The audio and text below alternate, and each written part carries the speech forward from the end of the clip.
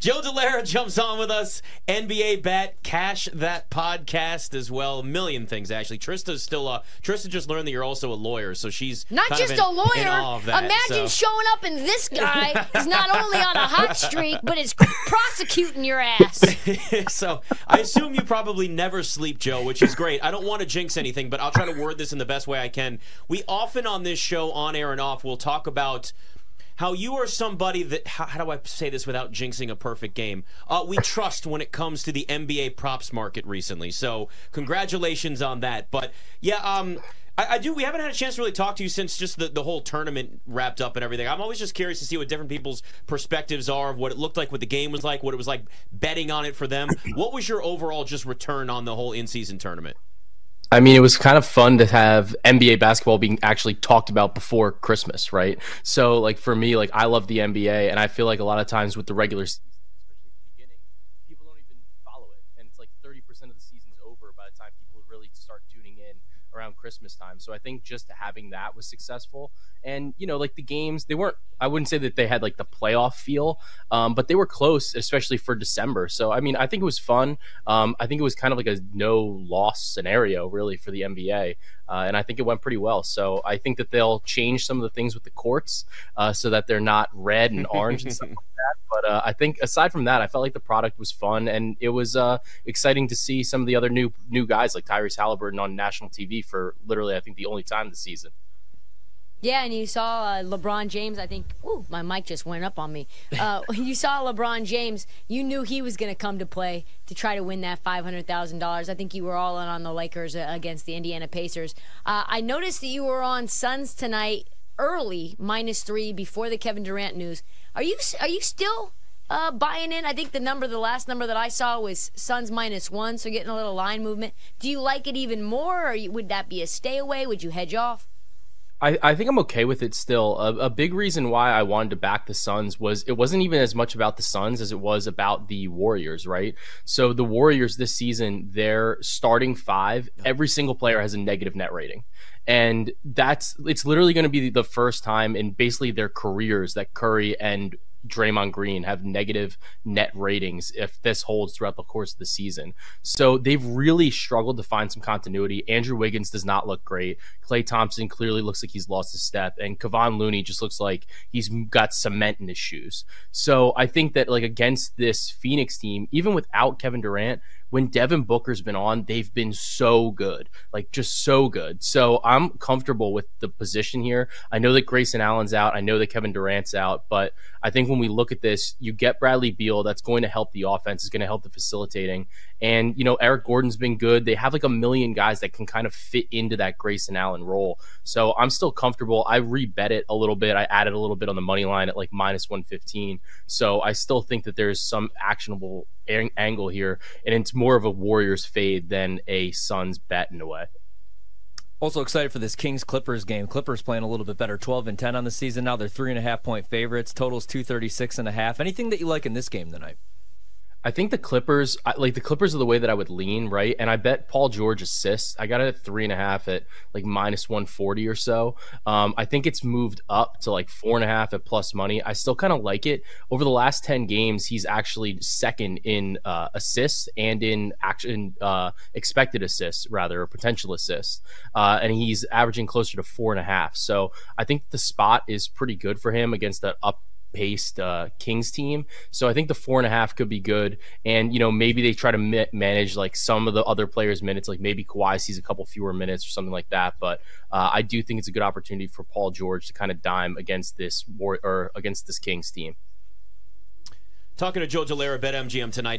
Celtics down 10 right now to the Cavs after the first quarter. We were talking about this at the beginning of the show. Like, it's kind of hard sometimes to figure out where to approach this Celtics team. Like, are you looking at a Jason Tatum night, or maybe it's going to be Jaylen Brown? Derek White's been great recently. I took the over on his PRA tonight. But, you know, at times, like, they have these big numbers, and we're trying to find, I don't have it in front of us.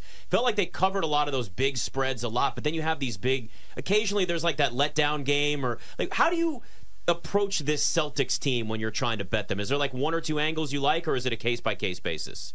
They've been rough to bet because like I bet Tatum today too. So sorry about that one if you tailed it, but I like Tatum. I thought the matchup was good, like especially with the fact that Mobley looked like he was probably going to miss, and then now he did miss.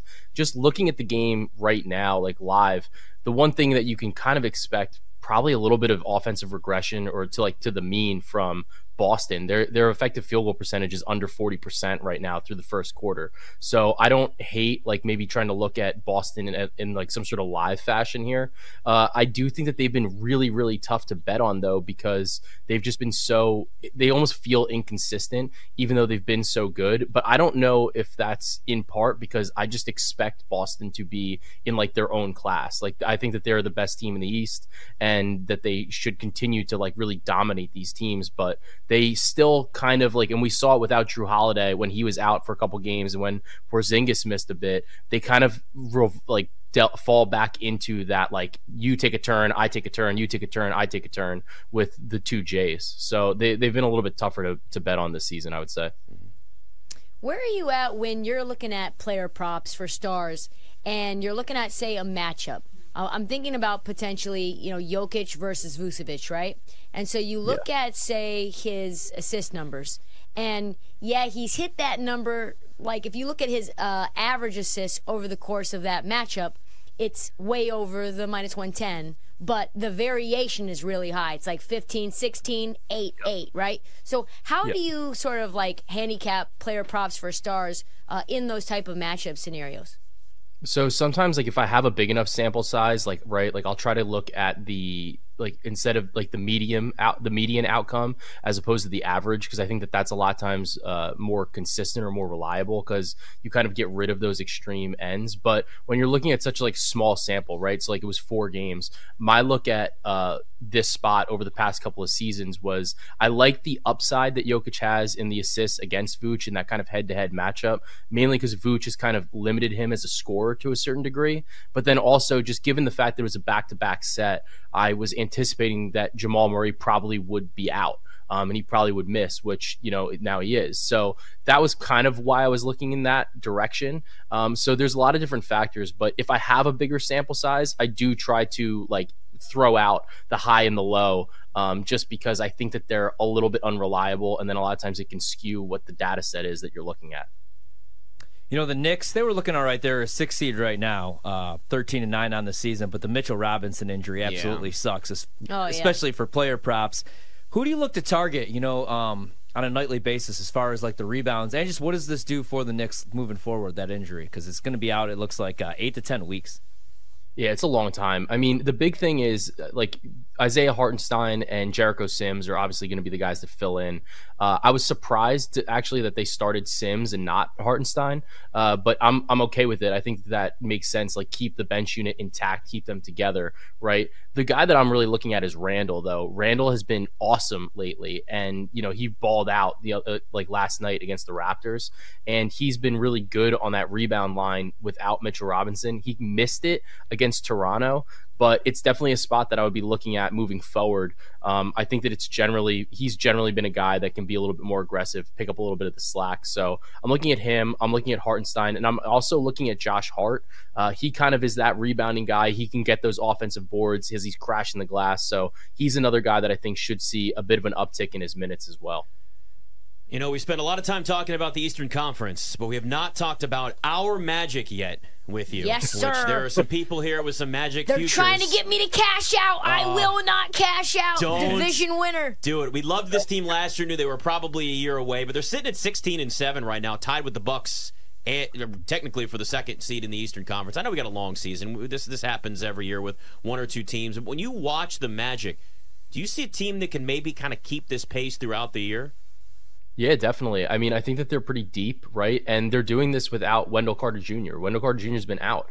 So that should really only help the team. Additionally, like when you look at that division ticket, I know you have a 8-1, right, Trista? Yeah. So yeah. I think it's a great ticket. I parlayed it with Kings.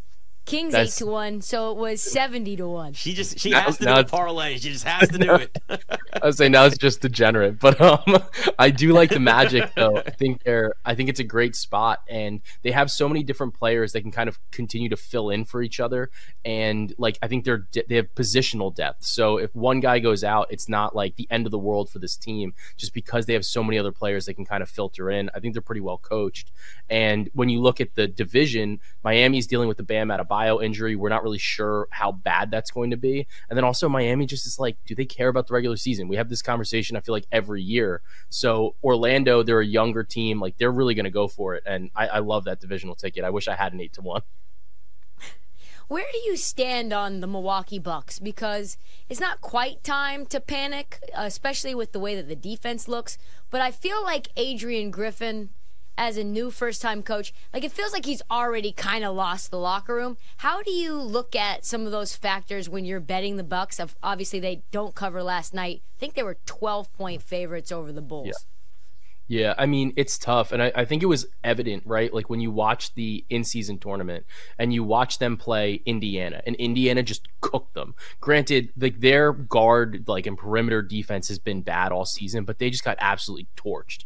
Then you watch the Lakers, and the Lakers Tyrese Halliburton still had a great game, but compared to what he had been doing, they really kind of stifled him. They stymied the offense, and that was all coaching. They were doubling Tyrese. They were sending a lot of pressure up early and often, and that's a coaching thing. So I think that it's changed the way that you can bet Milwaukee, and I think that their floor is is a lot lower, honestly, than it was with Budenholzer.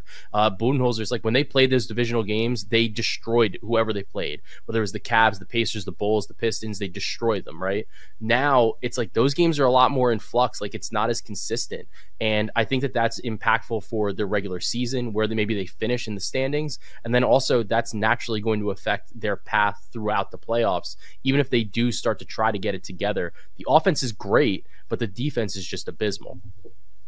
Are there any award markets that you like? Chet right now, -160 to win Rookie of the Year. Wemby +110, so about even money. And then, regular season MVP is kind of all over the place. I don't know, though. Jokic +175. You think he really wins 3 in the last 4 years? I don't know about that. Luka +425. Anything that you like in either award market? I think it's really tough to bet MVP right now. I think that there is going to be a point where, maybe I want a Jokic ticket. I have a little bit of +400, but I think that right now, if you were going to bet on somebody, maybe you bet on Shea, just because he's 9-1, 10-1, depending on where you find him in the market. And Oklahoma City obviously looks great.